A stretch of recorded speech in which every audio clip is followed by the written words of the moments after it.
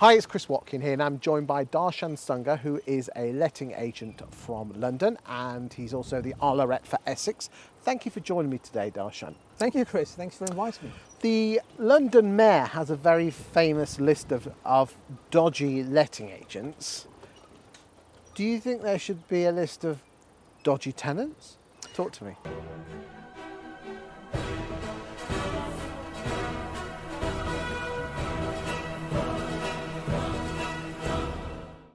Well, look,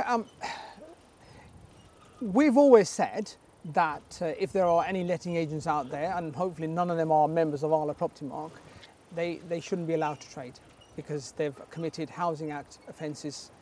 However, we also do feel that many of us have got tenants that don't pay their rent and often just run away, and we just cannot, they'll just walk into another letting agency.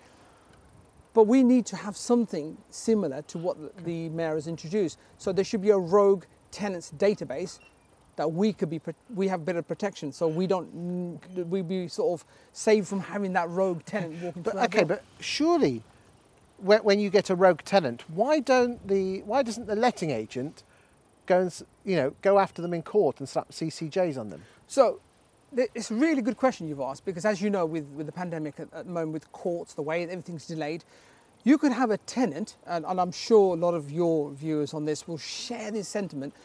You could have a tenant that's just left the property, and for us to take him to court, it'll take 6-7 months. And by that time, they haven't got a CCJ in their name. They've just walked into another letting agency and they've just taken another property on. Okay, but it almost seems that letting agents are absolving themselves of the problem and just passing the problem on to the next mug of a landlord. Surely we as letting agents should make a stand and say, look, if you're going to do the dirty on my landlord, we're going to take you to court. Well, yeah, I mean, that's the key word. Taking tenants to court at the moment is proving to be a challenge. But this has been endemic for years. Forget COVID.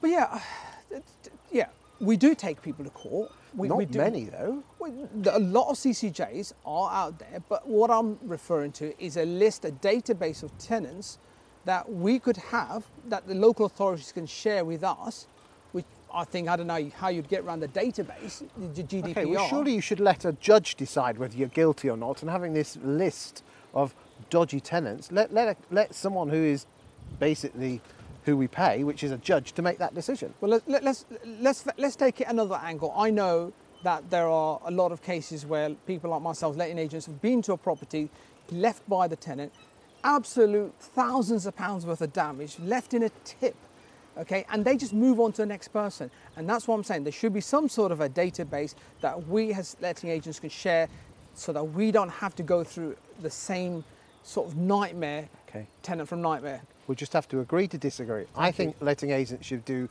more of their job that they're paid to do, which is called property management, not just rent collection, and actually take these people to court. Or you can outsource it to firms. But you want a list. There you go. We'll just have to agree to disagree, my friend. Okay, that's absolutely fine. But I think there's a lot of people that's going to watch this and will probably agree with me, or certainly agree with me. Thank you for your time today. Thank you, Chris.